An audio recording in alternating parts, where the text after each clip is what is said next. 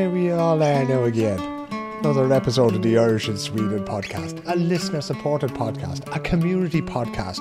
A podcast by me, for you, and for us all. How yous all keeping? If you want to throw in a few bob, patreon.com/man in Stockholm, or you can go to swish 123 2424 166. Please do. If you haven't done it before, make a habit of it. Make a habit of paying for a bit of content that brings you a little bit of joy every Monday or Tuesday or Wednesday or Thursday or Friday when you're out for your walk, or Sunday when you're on the way back from golf or whatever you're doing, Noel Scullion. So get into the habit of doing things like that. It is coming towards the end of August in Sweden, of course, and you're probably all back from your holidays by now, unless you're chancers like me that either take them at weird times or don't take them at all. You're probably all back from your holidays. I was actually reading a Swedish friend of mine the other day. School started again, and he likened it to being released as a hostage after spending a long time in captivity, because he's been with his kids all summer, and of course, 6 or 7 weeks of that, and having to make lunches for people and that kind of thing. And he's God, finally I'm free. I hope you don't feel like that. I hope you've had a lovely summer with your children or with your friends. You may have been drinking Aperol Splits in Strandvägen or in downtown Luleå or in Karlstad, which is one of the places that we're going to visit on today's podcast. There's a few bits and bobs that I probably need to tell you about, which I'll get to. The biggest of which is that on the morning this will be released on a Monday, the following Saturday, boys and girls, the 27th of August, is for me one of the biggest and the best and the greatest days every year in Stockholm, and that is the Nordic Gaelic Football Championship coming to Skarpnäck. The first ball goes up at 10 o'clock. It's going to be around about 100 players. There'll be boys and there'll be girls. There's a family day in conjunction with Sophie Murphy and the Swedish Irish Society. There'll be a bit of face painting and a few snacks for the kids and that kind of thing, but most of all there'll be a gathering of Gaels from all over the Nordic region. The lads from Odense in Denmark are coming up. I think there's 4 men's teams. I don't know how many ladies teams there are now, because there's too many details in my head. The committee of the Stockholm Gaels have been working like absolute Trojans to make sure that they put on a brilliant tournament which is safe and which is inclusive and which is all these things. So if you have any possibility at all, and even if you live within a couple of hours of Stockholm, right, if you're living in Norrköping or whatever, get in the car and come on up. We'd love to see you, right? It's just one of those days. It's a brilliant day to be there. It's a brilliant day to hang around. If you're out in the morning playing golf, or if your son is playing rugby or whatever, that's grand. We'll be there until maybe 3 or 4 or 5 o'clock, right? So come along, keep an eye on social media, get involved, take part in it, because it's one of those very few occasions where we can all get together and there's no great investment involved in it, right? You don't have to be there when the first ball goes up at 10 o'clock, and you don't have to be there when the final finishes either. You can just go along whenever you want. You'll bump into somebody, there'll be a friend there, there'll be a neighbour there, there'll be somebody that you might have heard on this podcast, there'll be somebody that you haven't seen in a while, maybe since you moved away to wherever you're living, so come along and enjoy that particular day. I'm very much looking forward to it. 2 people who won't be there, unfortunately, are Ciara Mulligan and AJ Jalawira, who, after many, many years in Stockholm, can't remember exactly how many, they've just moved back to Ireland. They cleared out their apartment there last week. I know a lot of the Stockholm Gaels were down there, including Anna Rungård, and Claire was down there as well, and everybody went to say goodbye to them last Saturday. I couldn't make it because I was working, and then we were at meeting at Sluppet. And it's always sad to see great people go. Really, like AJ is from Sri Lanka, Ciara is from Monaghan. Ciara's an absolutely brilliant footballer, played in an All-Ireland final back in the day, and actually when we were down in Brussels years ago playing Gaelic football, we were introduced to the great Micheál and the RTE commentator, who wrote the foreword actually to a book that I wrote called The Parish Far From Home, which is about the Stockholm Gaels. You'll find it on the SoundCloud page as an audio book. It's there for free for anybody who wants to have a listen. But we were introducing everybody to Micheál, and so this is John Carroll, he's from Dublin, and this is Brian Burns, and he's from Dublin but for some reason wears a Cork jersey and just refused to grow up. And then we got along the line then, and like we're just about to introduce Ciara to him, and he went, "I know who that is," in his inimitable way. "This is Ciara Mulligan, I've seen her play for County Monaghan." And it was amazing because everybody was just, Jesus, she must have made some impression on somebody like Micheál. Now, in fairness to Micheál, he probably remembers every footballer and every hurler and every camogie player that ever played together. We were amazed. It was like, okay, she made this much of an impression on the bold Micheál. So, unfortunately now, it's Ireland's gain, Sweden's loss. As I said, I haven't had a chance to talk to Ciara and to AJ, but they were great members of the community here. I think they've 3 children now, if I remember rightly, none of which they had when they arrived over here. So my own sort of personal sadness and the sadness of the community community and the Stockholm Gales, I see them go as one thing, but we wish them every success when they get back there to Ireland. Right, enough of this Stockholm-centric thing, right? Because there's fellas sitting there up in Moula going, Jesus, that man never stops talking about Stockholm. We're moving outside of Stockholm today, boys and girls. We're going to have a little bit of a chat with Dave Hanley down below in Karlstad. And as you'll hear from Dave's story, which is a wonderful story of rugby and romance and all sorts of weird things, he sort of bypassed all that thing of, most lads will arrive or most girls will arrive over here and they'll have, say, a job for Ericsson and Cheeseland. They live a couple of years in Stockholm, or maybe they never get outside of Stockholm. Dave didn't. He made his way, made a beeline straight for Karlstad when he got over here about 10 or 12 years ago, and he's been there ever since. So, let's have a little word with him about his work in developing the game of rugby here, which wasn't really all that well developed here. He's since moved on. He spent about five and a half years developing the sport of rugby, which he'll tell you about. But he's since moved on and he's just got a new job. And sure, that's where the conversation started.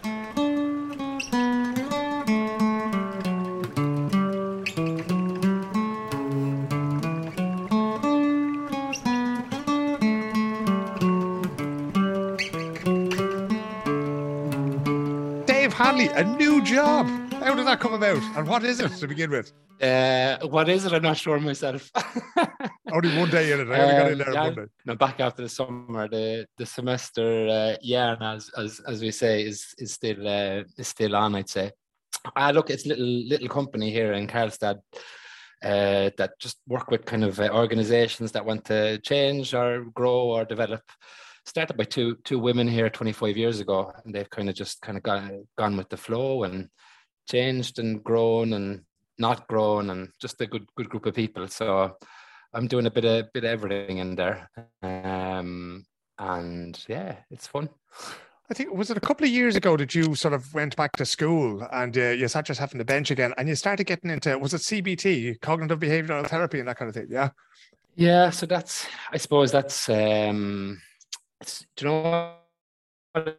It's something I wanted to do a long time ago. Probably like when I was in college, ended up with an arts degree, and along the way with the sociology, there was bits of psychology, and it was always interesting. Probably, do you know what? I probably wasn't in a good spot myself when I was 19 or 20. Nobody ever is, ready to kind of no. And probably wasn't ready to dive into it. So yeah, look, I was a bit of change in life and decided, feck it, give it a shot. So I went back, and bit of a background in sport as well. So Guy Hall there in Stockholm have a CBT with a focus on sport. So I got stuck into that, perfectly timed in the middle of a pandemic. As you do. And did 50 trips to Stockholm in 2 years from Karlstad. Yeah, and got finished there in June. So look, it was brilliant. Just my own kind of development and but also exciting to stay involved or kind of get back into sport, and at the same time kind of help on the whole mental health side of things, So I bring a bit of that in the day job. Obviously, just come from work there now. We'll work with a group of teachers who have it tough as teachers do, and just kind of helping them help themselves and help their environment. So yeah, I love it. So GIH, for those who wouldn't be familiar with it, or GIH as we say in Swedish, is Idrottshögskolan, and that's where they create sort of the PE teachers of the future, the coaches of the future, the elite athletes of the future. A lot of them will actually train out in these places as well. So it was CBT, but through sports, right? Elite performance. That was the kind of thing that you were looking at, right? We have to back up the truck and explain a little bit. I've explained a little bit about you anyway, but you came to my attention probably 10 or 12 years ago now, I'd say, because you were involved in bringing the great sport of rugby to this country, right? Where was rugby when you arrived here? Was it fucking still third world kind of thing? And where is it now that you don't work with rugby anymore? No. So I was definitely not responsible for bringing it here. Yeah, I moved here 12 years ago, and I think actually the first match was played in Stockholm against, was it a British Army ship in the, Jesus, I'm going to say the wrong year now, the 30s probably. So it's actually like a lot older than people think. And then I, like many other expats, rock up and thought I knew something and realised I hadn't a clue, and did my best to just try to grow the game, I suppose. Yeah, that was my job. What's your own background in rugby? I'm guessing, with the Cork twang there's a bit of Munster rugby, and you'll tell me about the All Blacks if I give you a chance. I won't. Did you play yourself when you were younger, that kind of thing? Yeah. Look, I grew up in a village outside Cork City called Kerry Pike, and actually growing up, just a normal young fella playing GA, and there was a basketball court down near the community centre, so we played basketball, and there was no rugby, and then there was rugby. Discovered rugby in school then, and so played rugby a lot in school and kind of decent enough level, and then a few years after that, and then not unusually, I got a few injuries and got into coaching. And then I moved and I played rugby for a few years out in Dubai, and then got back to Cork, did my coaching education through Munster, and then landed up here kind of a couple of years after that. And there was listen to some of the guests you've had on and stuff. There's so many different kind of stories about what you do when you get over here. But that was, I arrived over with the arts degree and with a bit of English teaching as a foreign language. I ended up teaching first year in English school, like many others as well. Yeah. And then got involved coaching one of the rugby teams. That was the start of it. I mean, when you say getting involved in coaching one of the rugby teams, were you live in the town of Karlstad, which is in Västmanland there, over, when I look at that, it's kind of over towards the Norwegian border kind of thing, you know, so it's one of those places where we try not to venture that far west, you know. You stuck on. This is it. And like, we'll have to admit, right, we're going to break the fourth wall here and tell people that I actually did say to you, Jesus, I have to have somebody from outside of Stockholm on because it'd be going mad, you know. But did you move directly there, or did you move to one of the big cities when you got here? Yeah, look, not an unusual story either. Met the Swedish woman in Ireland who was into horses. Met her in Cork, and I just moved back. My now ex, I should add, but it's all amicable. But we met. I just moved back home from a few years there in the Middle East, and looking for a place to stay. A friend of mine's mum was renting out a house near the college. So I moved in there, and then 2 weeks later, it's my best mate's mum. She rings me up and she says, "There's a Swedish girl looking to rent a room." And being my best mate's mum, there was always a bit of banter. I said, "There is, yeah." Go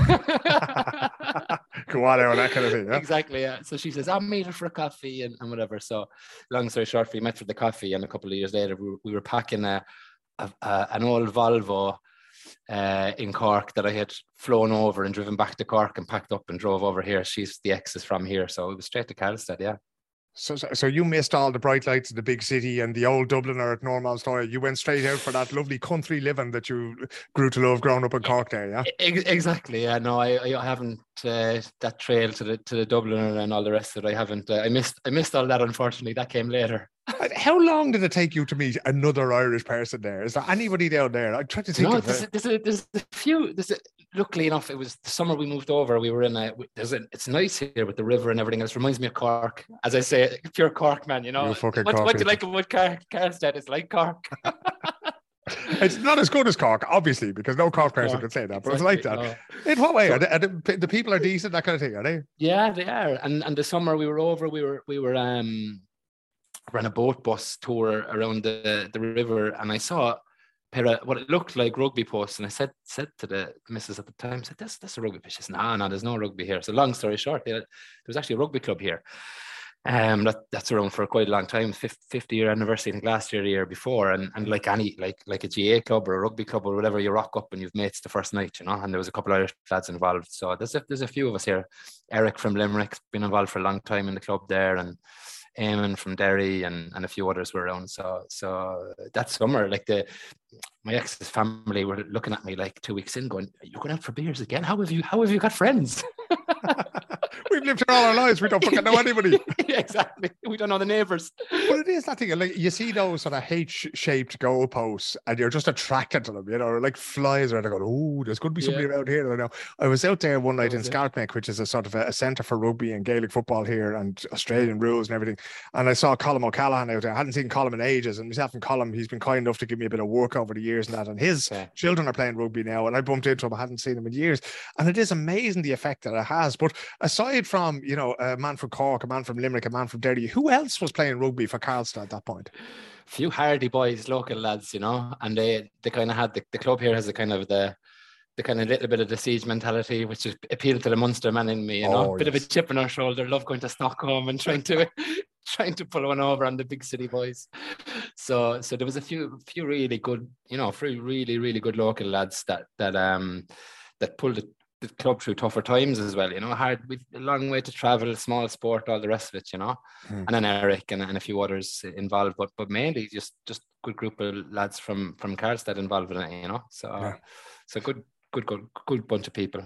I used to do jiu-jitsu with a fella, and Brazilian jiu-jitsu is obviously a martial art. It's basically trying to fold clothes with people still in them, is the best description of it, But this fella, Peter, used to do it with us. And I remember him saying to me, "Oh, you're Irish, yeah. No, I used to play rugby." And I went, "You did, yeah?" But no. I turned up one day and I played for Hammarby and they put me in there and they said, "What am I doing?" I said, "Just knock people over."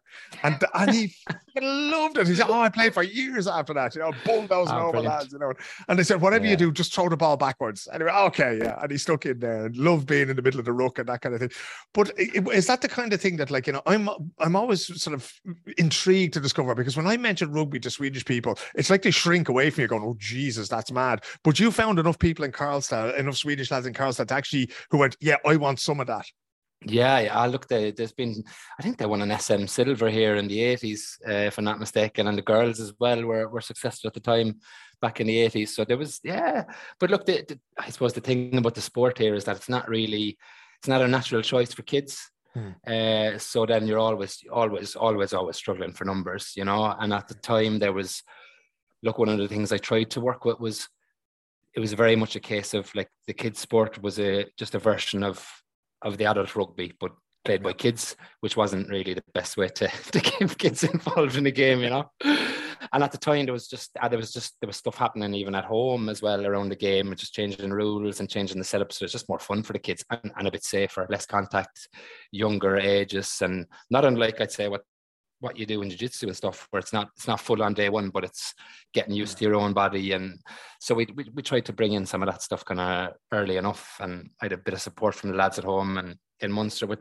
bringing in some educational stuff, and at the same time trying to find that balance between, like, it isn't it's, especially in Stockholm, it's very much an expat game, but there's a long tradition of it, and being respectful of that at the same time, and not thinking that you were coming in and knew better than someone else, That was a big thing for me, just kind of realizing what's good about it and what can we kind of enhance, and what are the bits that we can kind of tweak, There's one thing that's just been intriguing me since we said we're going to have this conversation. Who are your local rugby rivals? Who's the derby against down in Karlstad? I think I worked out at some stage, we're the club that actually has the longest drive to the nearest club in the country. So I'd well believe it.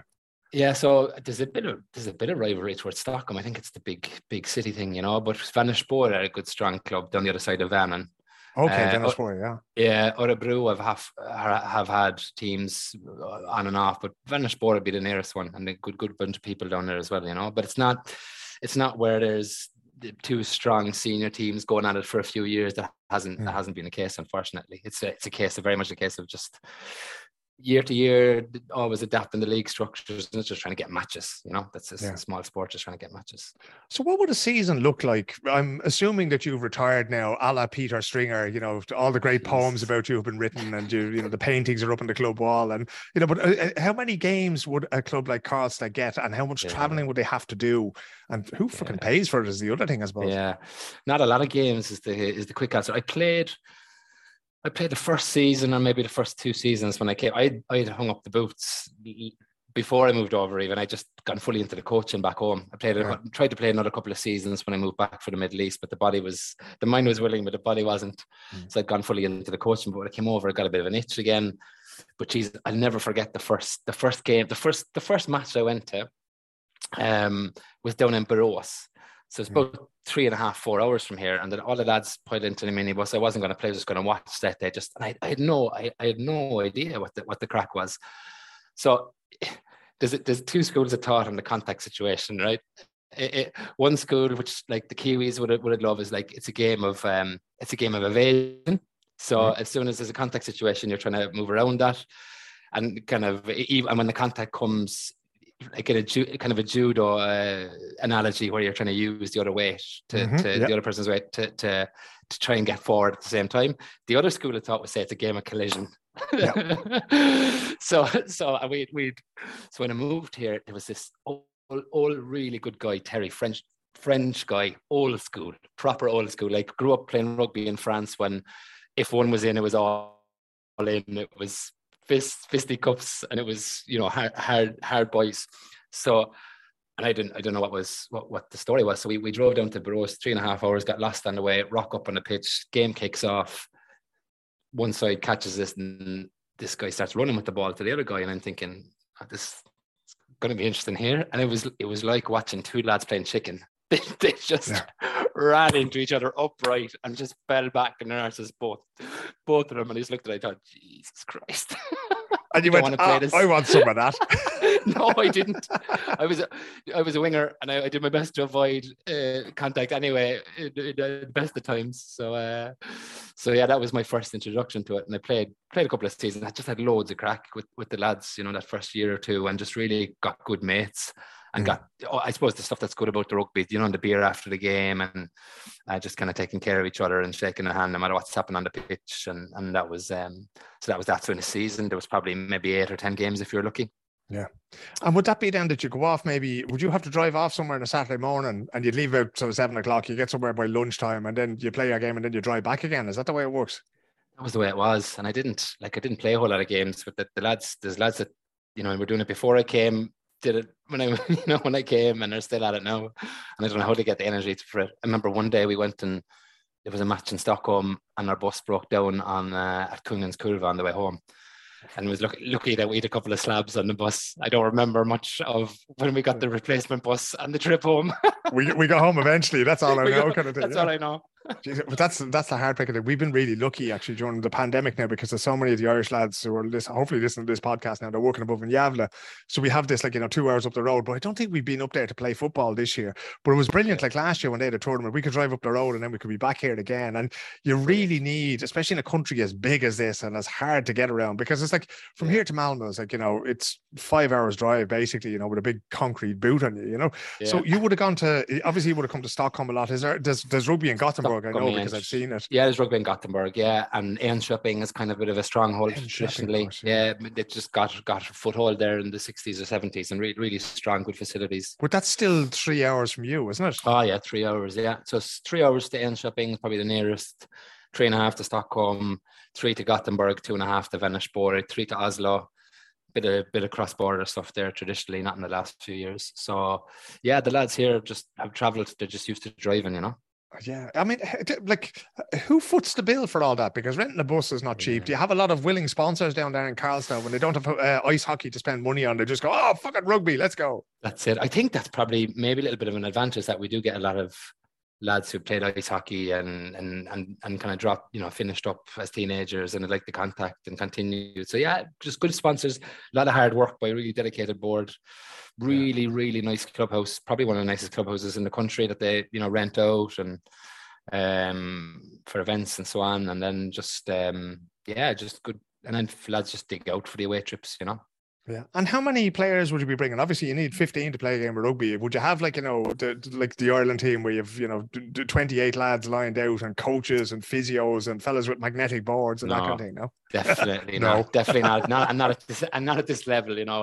It's a long time, unfortunately, since the club here were in and about the top league. So.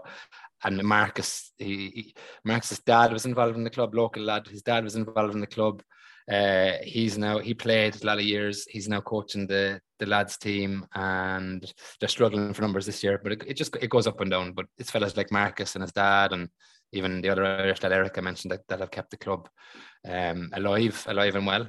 And kids section goes up and down, and the girls have a team and don't have a team, and another couple of lads have done a great job there with the girls over the last few years. So yeah, it looked like any club, plenty of heart and plenty of voluntary hours and long nights and fights and arguments and, Plenty of it. It really feels like that thing as well. That, I don't know if you have the same experience there with the rugby, but we get some brilliant Swedish people into the club. And then for some reason, after maybe a year or two, some of the girls get pregnant or some of the lads move up. We can't hold on to them. Do you have the same issue in rugby in general in trying to hold on to the Swedes there? Yeah, and look, again, like I'd say outside of Stockholm, it's predominantly a sport played by Swedes. And then the expats are the minority, so, in my 12 years here, there's definitely been a good few that come through the university and move on, and a few expats that come in and move on, definitely, yeah. And same issue with the girls as well. All the girls, it's 90% Swedish girls, and even on the lads team, it's probably 90% Swedish lads, That was the thing. I was sort of looking at, how we can attract more players. And what I was saying about the ice hockey there, Olympic handball, that season is a winter season. So we should be able to, between ourselves and rugby people like yourself, we should be able to attract them. But that might be a conversation for another day. When you have Swedish people playing in your club there, Dave, do they have any interest in the Six Nations or the World Cup? Or do they just want to go out and fucking slam into some fella from Enköping and have a pint? Both. Well, both the slam and the point, but not the Six Nations kind of and all of it. They love it. They get into it, They do, we had a really good crack there a few years around World Cup. What would it have been? I just moved over. What was, Jesus, time goes so quick. 2011. So we'd go down in the morning, we'd throw on breakfast, and lads could come in and have a breakfast and maybe a beverage, and had a big screen and throw on the match. And so they get into it and they support, and they'd follow the Six Nations, and we throw on matches. And that's just not just here. I mean, in all around the country, in the clubs that would have a clubhouse, there'd be a huge interest in watching the games. And over the last few years, since it's been shown on Viaplay or whatever it is, I think the interest has probably grown as well. So good to see. But if you can't grow the kids game, that was the kind of the drum I was beating, and people got fairly sick of hearing me. I'd say if you can't grow the kids game and make it an attractive option for them, then there's no adult game really. And that's true for any sport. And if you look at after I finished with Swedish Rugby, I worked with Swedish Sport, and like the general pattern of team sport is that the numbers on the dip, regardless of the sport. So if you're already small, you're already vulnerable. So it's a really uphill struggle to try and grow it. The sports that are growing are your MMAs and your jiu-jitsus, your climbing, canoeing, parkour, the kind of individual stuff. Yeah. Oh, gee. Fucking heart is broken with that fucking paddle, and the lads going mad in the WhatsApp group every week. Oh Jesus! You have a friend here. Like what is it? Fancy squash. Exactly. Yeah, that's Fine Gael squash is what I've called it. There you go. Listen to me. When you actually had a job with Swedish Rugby, is that right? They actually sort of employed you and said, "Here, find us players, develop this, do something with us." How much of that was flying by the seat of your pants? How much were you paid for that kind of thing, or was it just here? I kissed the Blarney Stone in Cork, Exactly, and then found yourself passing on to some other lad kind of thing. Look, I when I was working that first year in the English school, and then I helped out coaching the national under-18 side. And then I was really keen. I just really loved the coaching back home, and had been kind of enjoying the coach development work with Munster Rugby. What do you love so much about it, Dave? I think it's the same even with the CBT. I just love the idea of someone just being able to just get a little bit better, have a bit of crack, seeing someone develop, a player that just comes and is just hungry to learn, and I learn loads as well. And just my own development, I'd say, just by being involved in other people's development has been just brilliant. I mean, there's so many players. I was involved in the under-18s national team even when I finished working with them, and I've lads there I'd still be in touch with on Facebook and see there, one of the lads moved to New Zealand, had kids, and see him on Facebook sometimes and just drop him a message, and it's just the relationships and being able to get involved in that feels it was just always something I enjoyed, What was the state of rugby when you sort of came in there? Obviously, you managed to talk yourself into a job that didn't exist. So I'm guessing that there was a fucking huge need for somebody to start developing rugby as a sport here. Was there any sort of structure in place, or was it just 6 or 8 teams? We'll see who turns out this year. We'll throw together a league kind of thing. Yeah, look, it was good. I was lucky timing, like everything else, and I was probably saying the right things at the right time, and there was change had just kind of was happening or had happened through at home in terms of the way we look at the way kids play. You had Mark O'Sullivan on a few weeks ago. A lot of the stuff he's digging deeper on now was kind of in its infancy in terms of not just doing drills, but having a whole game approach to learning and just having fun. That was something that wasn't, going back to the 80s and 90s, that wasn't a part of it. So I was lucky. I suppose I was still kind of riding that wave when I came over here, and then I was saying the right things, and obviously there was pressure coming on from the European Rugby Union and World Rugby were looking to change. And so I just got involved in a project when I was working at the English school, and it was interesting just the way things go. I remember then, and I was involved in the 18s, just voluntary coaching the lads national team, and there was a bit of money through Swedish Sport made available to look at creating a new education structure for kids coaching. And I went to my principal on the Friday and asked him, look, I can work with this for a year, 50%, and I want to keep in the school. I loved the teaching, and I was thinking, okay, I'll do the 1 year or whatever I needed to do to get the teaching qualification. And he said yes, so it's brilliant. Went back to rugby. Yes, I can do it half time for the year, and then I come in on Monday, and the vice principal who sets the timetable just said, not up. Oh shit! So you're there now with 150% worth of work, basically, yeah. Yeah. So, and at that stage, it was just we'd no kids, and I just thought, feck it. Like, look, this is an opportunity I wouldn't get so quickly at home to work with rugby. Very lucky, and I just said to the rugby, "Can I do it 100% for 6 months and see what happens?" And then that was my goal during those 6 months, was just kind of make myself a nuisance that I didn't want to get rid of. So I got 6 months, and we started the work predominantly on just a new development model for the kids structure, and managed to get other bits of funding. And in the end, it just turned into a job, and I was there for 5 years. See the grey hairs. Yeah, exactly. I had no grey hair when I went in there, kind of thing. What was Exactly. the primary focus then, Dave? Was it finding just anybody to play, or was it on kids? Was it getting young people? That was my focus. Obviously, there was loads of different other bits going on, and lots of politics and all that kind of stuff. But I tried to make my kind of laser focus, just trying to create a clear kind of pathway for kids to get into and stay in the game, both as younger kids, but even later along their journey in sport, and try and make rugby through the great clubs that are out there, kind of a realistic alternative for anyone's son or daughter who wants to come down, So I think probably the biggest change we made that hopefully still is in place, I think it is we changed the structure fairly drastically for 8-year-olds to 12-year-olds, how the game is played. So that was the big one. As I said earlier, it was like 15 players on a pitch, hard at it. Ridiculous. Yeah, just not. It was just way out of date. And then I got good advice early on as well, just from one or two lads in Munster, and then just brilliant Swedish lads here who've been involved in the game so long that really kind of just I got their trust, which was hugely important. That was the biggest lesson I learned. It was that idea of like, it's not me coming in trying to do something. It's more, how do I equip the people who already have the trust and the reputation within the game to grow it themselves. That was the big kind of change for me after a year or two, and just some brilliant lads kind of got behind what we were trying to do and helped me push it.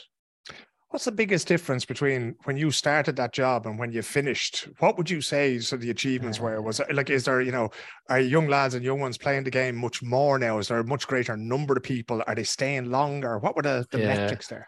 Like the game grew definitely, and obviously, it was on, some clubs were doing great work, anyway, and had kind of clicked on to the idea of we need some kind of a pathway. But yeah, the game grew, and particularly this new structure that we put in place, which we call the festival structure. So if you're going down to Skarpnäck on a Saturday afternoon, and you're seeing loads of games and loads of kids, that was kind of the big change. It used to be like a traveling circus where, Stockholm Exiles would have one tournament for the kids in this week, and then next week is down in Trelleborg, and next week it's up in Gothenburg, and it would kind of travel around like that. And we kind of put in place a kind of a local principle and tried to grow it locally and regionally, and that the younger kids weren't supposed to travel. Plenty of resistance to it, but I would say that was probably the biggest impact. And then that was kind of that created hopefully the conditions for the game to grow more organically than in Stockholm region or in Gothenburg region or in Skåne, obviously a bit trickier outside of the big cities, but that's what I was going to ask, because like, who would your kids now in Karlstad go and play against every week? Because the thing is that much as we love having Yavla just up the road, you don't be playing the same lads week in, week out, No, and that's the challenge of it, I mean, the kids do from here travel down to the festivals in Gothenburg and get involved there, and that keeps some of them interested, but it's tough, it'll always be a slog.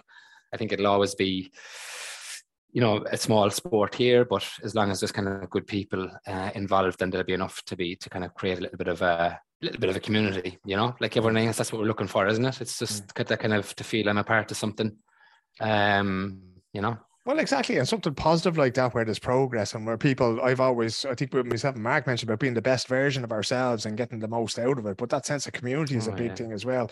If I was to ring up Swedish Rugby now and ask them to give me a mark out of 10 for what Dave Hanley did in his time there, what do you think they'd say? Depends who you ring. Tell me what day and I'll chance me arm. Yeah. Look, and with change, it's difficult. I would say I wasn't popular always. Especially Corkman is.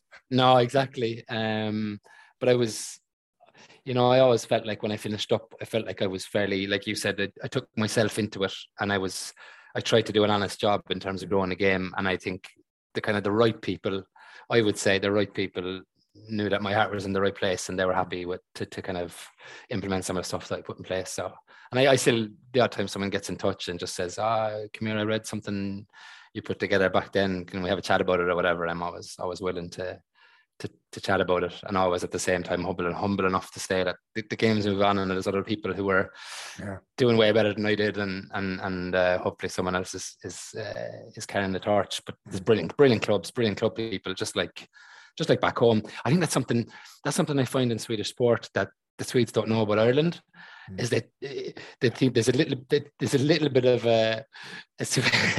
this kind of a little bit of false modesty complex around Swedish sport. Like it's unique in the world in terms of the voluntary hours and all that, and it's absolutely fantastic.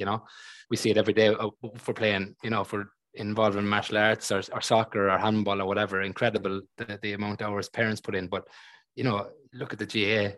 People don't realize, and the Swedes kind of look at me sometimes and I explain about it, they're like, okay, they get a little bit disappointed, like, I thought it was only us. Look, I was up in fucking Boda inside the Arctic Circle there during the week. They were playing the Champions League qualifiers against Dinamo Zagreb, and they were giving it loads of that as well. Do you know Norway is absolutely unique in the way people volunteer? No, it's fucking not. We've been doing this for hundreds of years. While you were still out skiing in the forest, we were doing this with the GA in Hayes Hotel, Exactly. But it is. But the other side of that then is that you show them that you're sort of the same, you're like sort of cut from the same stone, so to speak, because you do want to be part of the community. You do realize the value of sport and giving something back there. But what's your relationship to the game today, Dave? Because you mentioned the clubhouse there. Do you still go down there? Do you still go and watch, what the youth team or the senior team is playing? Yeah, I do. I was sick of rugby for a while when I finished up. Right. I probably threw a bit too much of myself into it, if I'm honest with you, and then went through a separation, and I just kind of stepped away from the game for I carried on with the under 18s for another year, I think, sevens, good crack, because that was the bit that kind of gave me energy. And then but yeah, got back, just like you said, I love going down and having a beer with the lads, watching a game, watching the kids, help out very occasionally with an old coaching session or whatever, and just enjoy being around it. I could just imagine you standing there on the sideline watching a fella going, he's doing that wrong. He's doing it. Give me that fucking whistle. The worst thing, like, that's one thing. The other thing was like getting the urge to play. We had our 50th last year, and someone said, will you not play? I said, fuck it, I will.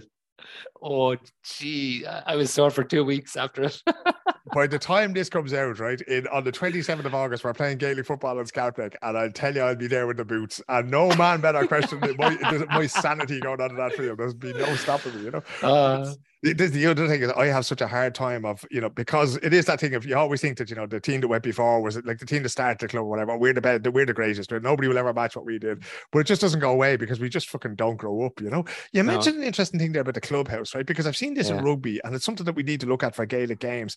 How does that work, right? So you have a pitch down there. Now, obviously it's Karlstad, so you have a little bit more sort of land there. You have your pitch, you have your rugby goals set up there, and you have a little sort of a little place that you can go there and have a beer, a little bar in it and that kind of thing. It's brilliant. We have a little bar, we have a little and this was so it was a little classic red little Stuga, in bad shape when I rocked up, and then the board that was in place there and the board over the last few years, just an amazing job, just fundraising and just like the GA at home, just fundraising, and then I don't know how they do it, but talking the commune into co-financing it, and I think we have a 99-year lease or something like that. And we got the thumbs up to fit it out basically. So there's a carpenter and there's a painter and decorator, there's an engineer. So the lads just kind of stuck their heads together, done a brilliant job. So on a Saturday, we have a lovely nice little terrace overlooking Clorelvan, beer in the hand, barbecues going. Just brilliant place to be, A few tunes. We've got a nice little tradition of the Irish tunes down here as well. Paddy Power and Dublin Fair, randomly in the middle of Västmanland, tradition of just Irish music. That's amazing altogether. So Paddy is down there? Jeez, I'll have to do that. There'll be a live podcast down there now at some point, But how does it have something? Oh, 100%. I passed through there. I had to go to Oslo there just because I was doing something with the Norwegian women's team before the Euros. And I didn't want to fly because Arlanda was a shit show. I'll get to that at some other date as well, But so I got the bus to Kristinehamn, which is just before you there. And then I got on the bus then and drove over. And it was like, it's one of those things that's gone, I must sort of come down here, because it is it's a beautiful spot that you're in. It is. Yeah, it is. Yeah. How does it work with licensing then, Dave? Because I've seen a few places that have a bar, and I know that Kieran Blake was on. He has a microbrewery there in Skarpnäck somewhere. Yeah. And they have to. It has to be members. Is that how it works with you as well? That everybody has to be a member. Exactly, members. So I don't know where the supply comes from. They just keep showing up. Like people just keep showing up. The club. Yeah. The latest thing now is the Guinness with the what is it? You have the nitro surge thing. That's it. Yeah. So he's down there a couple of weeks ago. A few tunes with the lads and a few pints of Guinness. That's you see, this is. I mean, what more would you want? That's the. And tell me, do you charge people through the nose for that thing, or is it sort of how much would a beer cost you now? I think down the club you can grab a beer for 40 krona. That's pretty decent, all right. So for a Mariestad. A Mariestad, local beers. Yeah. And is it mostly, there's no draft or anything else like that? You don't bother with any of that crack? No, I think that's different rules or regulations, or there's probably it's been sweetened, there's some red tape around that. But geez, the hassle of it as well with fridges and carbon dioxide and all sorts of things. So just serve it out of the fridge. And would you be open sort of regularly, even on non-match days kind of thing? No. I think the clubhouse can be rented out. Otherwise, it's match days. But there's functions there. So look, everyone that's come through the club has had a birthday or a work do or something or other down there. So really nice place. And as I said, the lads just in a new place built this like a little stage area, and there's all on a bigger day we'd have a band down once or twice in the summer, and so good crack. We've been there. We played a couple of tournaments down in Gothenburg, and I know one of them was played at a rugby club down there. I can't remember which one. It was a great old venue altogether with a little clubhouse on the side. And as I say, that's the dream. Jeez, if you could find anywhere in Stockholm, you could do that and have a little pitch and a few bits and pieces. Yeah. About how many people would you have playing there now? Like in terms of kids and adults, you'd have a senior team. Would you have a senior women's team as well? Do you? There has been. There's the bones of it. It's like between the Sept play sevens or playing 15 aside. Look, we probably have well over 100 members, and playing members kind of varies probably between, the lads would know better than me now, but I'd say there's probably 40 lads in the playing group, Facebook group for the lads team, and probably as many girls. And then there's kids, it goes up and down, but Hamish, the lad, actually moved from Stockholm, Kiwi lad, and another couple have done a great job with the kids there. There's probably 20 or 30 kids, And how's the relationship then? The International English School is still in town, I believe, yeah? Yeah. So do you have any sort of a formal thing with them where you go, look, at this is a sport that we do, because it's often not English speaking kids who go to these schools, but once you get them into that environment, I'm thinking it's like boiling a frog. You can just sort of grab them and go, right, come over here a little bit, Is there any of that goes on with the school? No, No, there's you're missing different a trick, Dave. Jesus. bits and pieces through the years, but there was nothing really came of it. Do you know, it's hard. Like if you look into your own kids or my kids, and I see, we all know this from having kids involved in sport. It always, like, if the buddy is playing, if my friend from my class is playing, then I'll tag along. It doesn't matter what it is. Maybe orienteering, or it could be fucking tiddlywinks. Yeah. So until you kind of build up the critical mass, it doesn't really matter how many times you go out and show the sport in school, or how many you can do loads of stuff, come down and try it out. But it is really when you establish a little bit of a domino effect there with one friend and two friends, and all of a sudden it's a group of friends and another group of friends, and all of a sudden that's kind of how you can grow. So what you're saying is that basically you spent 5 years going around for Swedish rugby looking for the most popular kid and go, will you join me team? Is that how that works? It's not a bad strategy. It's not a bad strategy. It's one of those things. We've actually been talking about it recently there.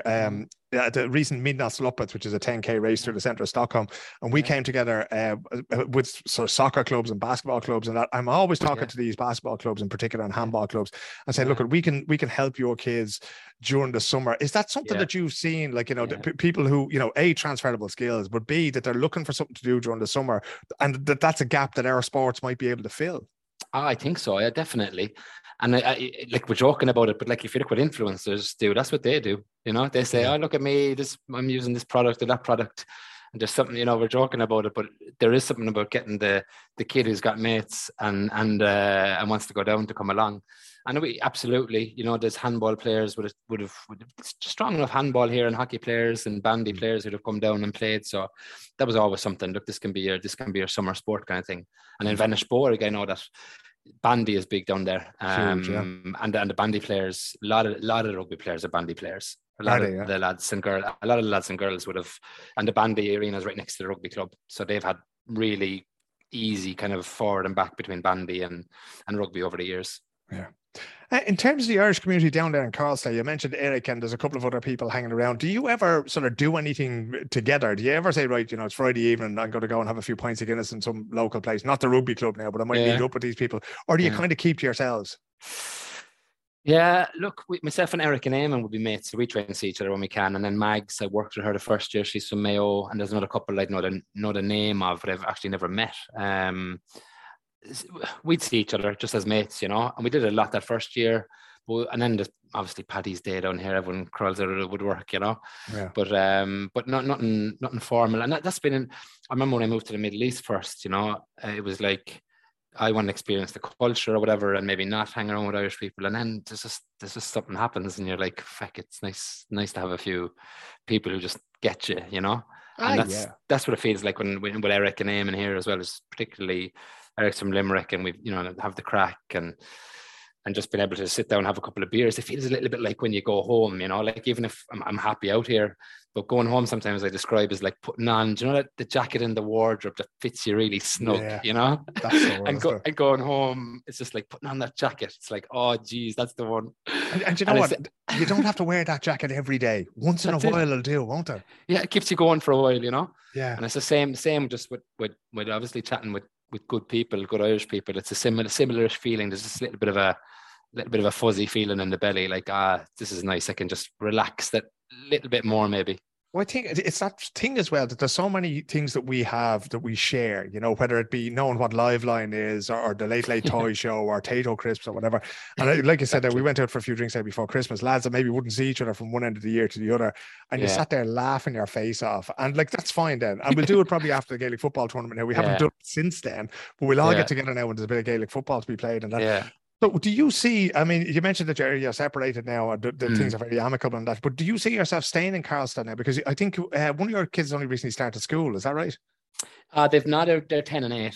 They're 10 and 8. So, a little bit, look, good question. If you'd separated 6 years ago, and I have no problem, I'm open about it. I think it's probably nice to talk about it as well. There's plenty other lads in the same position. Not an uncommon story, So for me, that first year was very much, I kind of made a decision.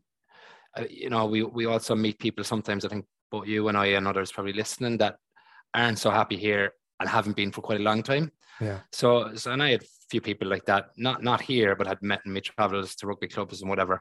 So for me, I kind of tried to make a decision that first year that if I'm going to stay, I have to find my reasons to stay, not just because I want to be next to my kids. Yeah. So I kind of worked hard at that. And that first year also kind of let the thoughts about is moving home an option to come as well, to consider it. So I had considered it. So I wouldn't look back a couple of years later and think, Jesus, I should have moved home or whatever. I remember having an appointment with my dad that summer.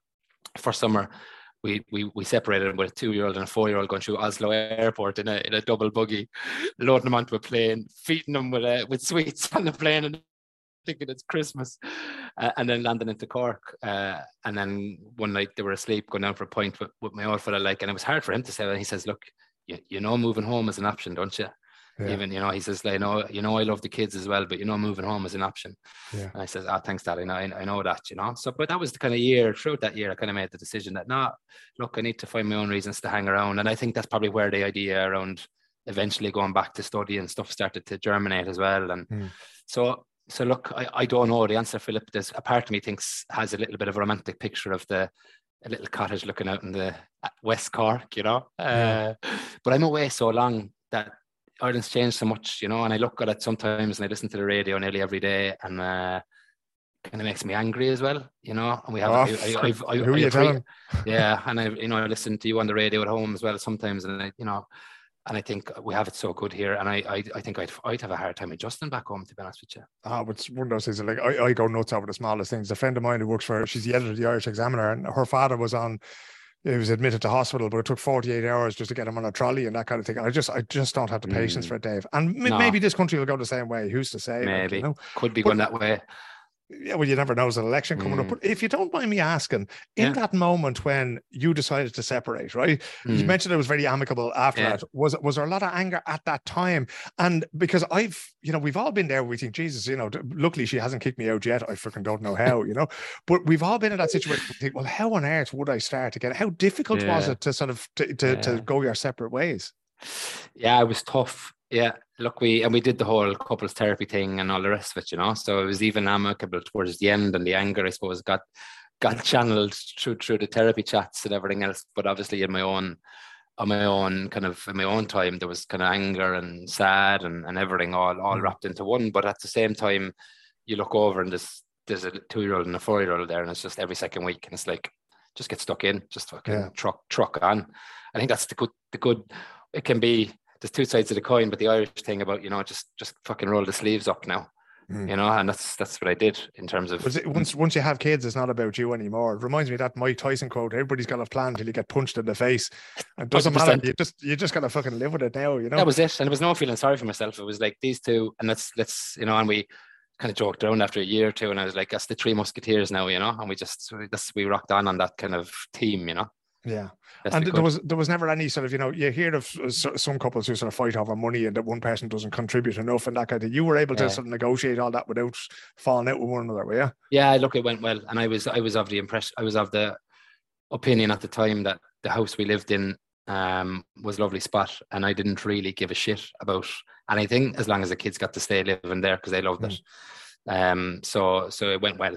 And we've a good relationship today. About kind of, we don't touch wood. You know, I see others that don't have it easy. We've got a really good relationship, and you know, same values when it comes to the kids and all the rest of it. So it was just a part of the ways, you know. But it wasn't easy. Obviously, at the time, it was very difficult. But yeah. And do you find yourself knocking around on Swedish Tinder, or are you going, I'll leave that for a little while? There was Tinder and there was dating and all the rest, and then I kind of got to the point where I was like, geez, I have it good with the kids, you know.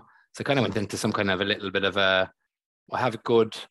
Don't fall into the trap of ending up with another kid or a bonus family straight away. So really just took my time and just slowed things down there, you know. I was able to date and whatever, have the crack, but there was no I'm recently got into a relationship. It's only not even a year old. So she's a world exclusive on the Irish and Sweden podcast, ladies and gentlemen. Hanley is off the market again. Delete the Tinder.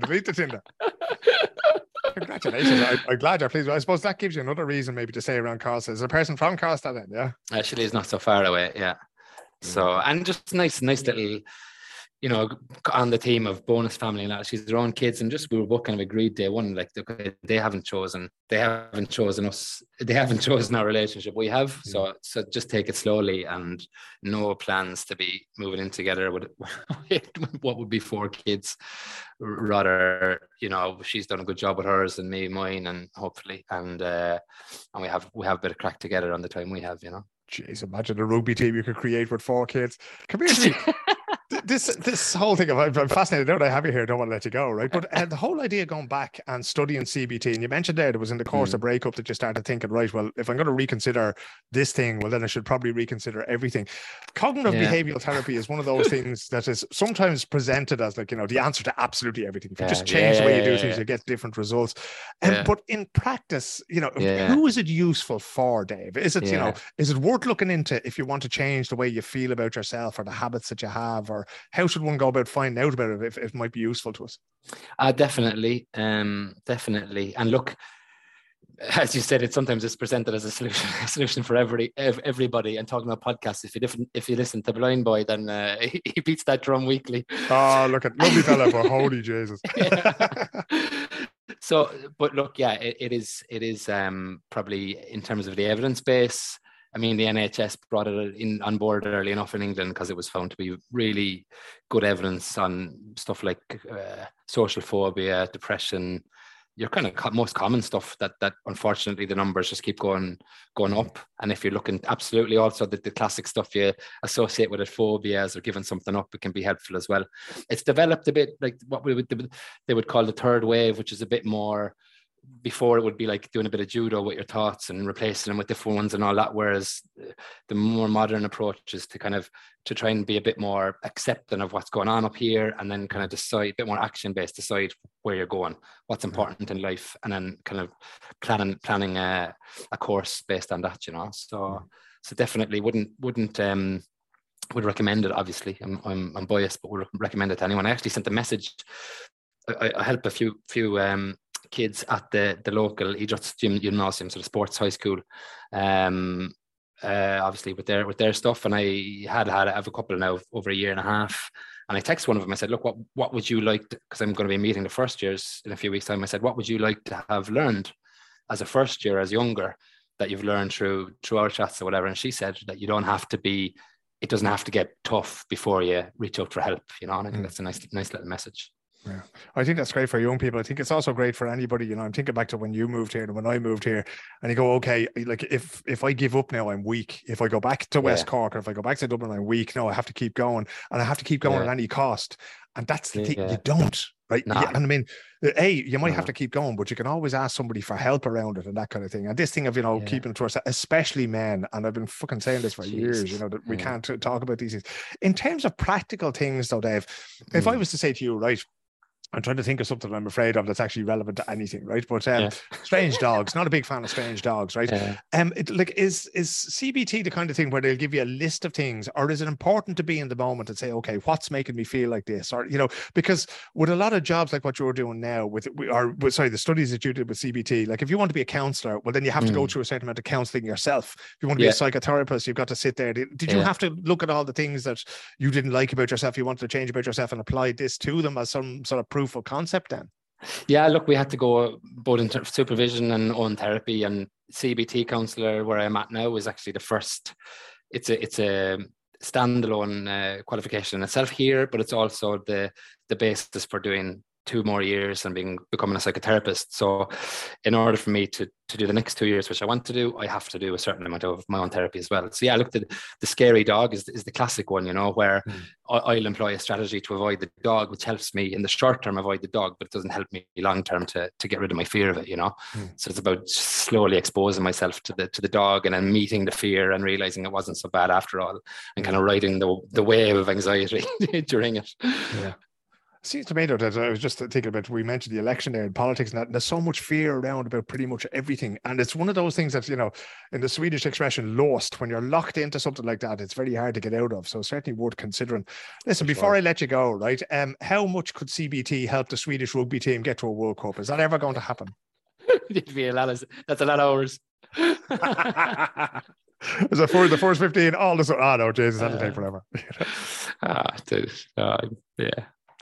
Would you ever see a situation where, because the unfortunate thing really about rugby is that, you're sort of locked into, you have the Six Nations and then you have the three big Southern Hemisphere nations, Argentina making a break, some of the Pacific Islands. What's the future, I suppose, for the game in Scandinavia and Sweden? Is it just to be a sort of a sport happily played by a minority, or is there something bigger than that out there for rugby?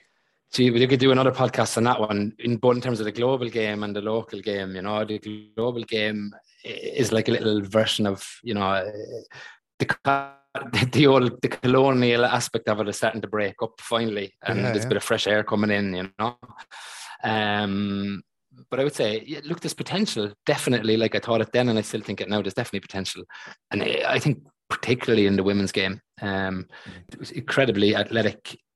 Swedish girls and high participation rates in younger years compared with other countries. So there's a little bit of a head start there. Swedish girls do well. There's there's good stuff in place at the moment as well. I know that. So I think the game can continue to grow here as long as there's still good people involved in it. I was having a conversation with somebody last night because the Australian rules team and the Gaelic football teams were training at the same time and they all came together. And one of the lads was saying that if you could just get one or two of the Swedish girls that they had to play, they were absolutely brilliant, apparently, Yeah. Is it the case that we'll be seeing you still down at the clubhouse on a Friday evening in 20 years' time in Karlstad, or will you ever be back in West Cork if you can convince this new woman that it might be an idea? There's the question. 20 years' time, what am I, 60?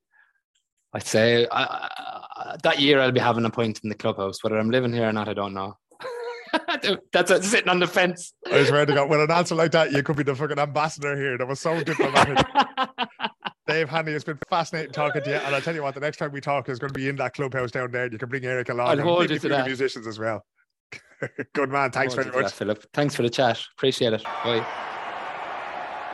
Joey Carberry kicks the ball out, and Ireland have beaten the All Blacks in New Zealand for the very first time. Oh, it's incredible. What a performance. What energy they brought this week. This may well be the best of the bunch. Ireland's fourth ever win over New Zealand. There you go, there. Magnificent sounds from just back in July. I think it was the 9th of July there. Andrew Porter scoring 2 tries as Ireland beat the All Blacks in New Zealand for the first time in their history. Absolutely incredible stuff from rugby. Great talking to Dave there. It's a fascinating sport, and it's, in one way, there's a huge difference between rugby and the GAA, and in another, the challenges that we sort of face are all are not the same, but they're very, very similar. So great to hear that the sport of rugby is still going so well down there in Karlstad, and indeed, maybe later on or early next season we'll have a chat with a few of the Stockholm Exiles up here, because as I mentioned there, I bumped into them on many occasions, and Alan Mabon at the Stockholm Exiles Rugby Club here has always been very good to the Irish community here, helped us out a lot when it came to us moving to Skarpnäck and getting Gaelic football in there. So there's definitely synergies, as they say in the business world. It's a word that you'll see an awful lot on LinkedIn, synergies. That's what we're looking for, brilliant. Now, another bit of business is the travel business, the airline business. And I know I've been saying, look, book your flights with SAS, lads. We kind of needed to be there. They need the business. But there's 2 things that have been going wrong. One, and it's not fucking SAS's fault. I've been in touch with a few people this week. I saw Trassa Devander was on LinkedIn there this morning as I'm recording this, and she noted that I think she was over in Ireland, that our bags went missing for like 3 days or whatever. And then the bell Brian Friel, one of the best banjo players, not just in Sweden, not just in Ireland, one of the best banjo players in the world, right? Won the Flacchio many times. Brilliant banjo player, often plays with Lockie and the various musicians around the place. Fantastic guy from County Kerry. I'll hopefully talk to him at some point, because like the last count I think I saw, his bags were on the run for 18 days. Right, 18 days his bags were missing for. So I'd hope to get Brian on to talk about that, because that was from Dublin Airport. They just disappeared completely. I don't know how himself and Karina and the kids survived without their stuff, But what I did see this morning as I'm recording this was that SAS have cancelled 1,700 flights in September and October, right? So if you've booked a flight, and you may not have heard it, especially if you book through a travel agent or some online thing, right? I always go through SAS's own website, because that way you control things directly with them, and there's no chance of the ball falling between stools. But if you have booked a flight, go and check with them to see that the flight is still going, right? Now, SAS, needless to say, are blaming the fact that there was a pilot strike there, or a crew strike during the summer, going, oh yeah, now they're all taking their holidays and that kind of thing. This was going on beforehand. If you remember back to Sport Lovets, which is the midterm break in around about the end of February here. They were doing this already. They were cancelling flights and going, yeah, just shuffle people off there and get them onto other flights when they weren't fully booked out. So I take it with a massive pinch of salt. But there are disruptions coming, boys and girls, in September and October. Now, all I would say is that, around about December time, which is Christmas time, when every single person in Sweden of Irish extraction will be wanting to be getting home, I'd say those planes would be full. So there'd be no reason to cancel them, right? Because, they're not going to send you via Frankfurt or via Amsterdam. They just want to get you over there with as little effort as possible, right? So I'd say those will probably be all right, but you don't know. And I'll continue to try to get somebody from the airport. Arlanda, I'm fucking at the end of my tether with them. I booked parking with them the other day. And I drove into the parking garage beside it because I was so fucking stressed about getting up to the airport in time. And they charged me twice. And they were going, oh yeah, no, the system reads off the reg plate. But not to the extent where it read off the reg plate and go, hey man, you're in the wrong garage and we're going to charge you twice here. No, it wouldn't fucking do that. So yeah, I'll get in touch with somebody from Arlanda or from Swedavia or whatever, or from SAS, and try to get the lowdown on them, so that you know what you can feel safe booking, what's the best thing to do, and also what sort of rights you have as a consumer there. Because Jesus, the last thing you want is your midterm break, if you have children, or your trip home at Christmas being messed up by these lads. So we'll keep an eye on the situation anyway. If I can get Brian, hopefully Brian is his papa lady, he's at home on paternity leave at the moment, so I'll try and grab him for next week's podcast, because I'd say that'll be a scream altogether, living without your suitcases for 18 days. And Brian's a lovely fella, but he's about as much patience as myself when it comes to these things. So we'll see what we get out of him. Well, that's about it for this. Oh no, that's not it. There's one more thing to tell you, because Sophie Murphy will hit me over the head with something large, heavy and hard if I don't tell you about this, right? Every year, for those of you who don't know, and this has been going on for years, and it's a kind of a bit of a weird one, but there's an annual crab lunch that happens every year, right? And this year it's going to be on the 4th of September 2022 at 1 o'clock in the afternoon, and that's going to be held at Texas Longhorn in Gamla Now, Texas Longhorn is a sort of a chain of usually steak restaurants, as you can probably tell by the name, right? And there's a lot of Irish ownership, a lot of Irish interest in the ones that are in Stockholm. So send me a message and I'll tell you which ones are worthy of your support. I know Tony is still there, Tony Griffin, and I think Karlstad might have a few bob in one of them and that, but lovely lads running these chained restaurants, steak restaurants, and they're going to put on the crab lunch, and it's like, I think it's 300 crowns. I'm not going to say it's all the crab you can eat, but by Jesus, there's plenty of it for that money. And it's a very popular event amongst old and young alike. So if you haven't eaten crab meat before, I always recommend that anybody coming to Scandinavia, right? Even if you say you don't like fish, eat the fish, lads. Give it a go, right? I was above in Norway there, just inside the Arctic Circle, as I mentioned. And it'll just give me any kind of fish there. Let me see what it's at, because it's usually very, very good. But I think this crab is actually imported from Ireland. So well done to all involved there. There's a limited number of places, so get in there now. The Swedish Irish Society, you'll find them on Facebook, you'll find them on Instagram and that kind of thing, and you'll be able to book your spot through them. I think you pay in advance. And you know what? If you don't want to eat crab, nobody's going to make you. You can go there and you can have a burger, you can have a steak, you can do whatever you want. Sure, aren't you a grown adult? But you'll have to go there, and you don't have to pay for the crab lunch, but you can go and eat something else and hang out with people. So yeah, that now I'm willing to say that's about it. But if you can find your boots, or if you can find your O'Neill's top, preferably not a Meath jersey if that's at all possible, come down to the Gaelic football ground next week at Skarpnäck's EP. It's over on the south side of town. We'll be throwing up the ball about 10 o'clock. I'd imagine people from the Gaels will be there from about 8:30, and I'll be there myself tying up posts and loafing around, and I'll pull the L boots on, see if I can stick one in the back of the net again. Just fucking never too old for playing this game. And sure, hopefully I'll see you then. And if I don't see you then, I will be on my travel soon enough. I've been talking to Neil Costigan about getting up to Luleå and that kind of thing. So, but we'll see how those plans pan out, and we'll try and do a few bits and pieces in the autumn. But in the meantime, sure, look after yourselves and look after one another. And sure, if there's anything you need, you know where to find me. And we'll leave it at that. And I'll be back again next week. Good luck.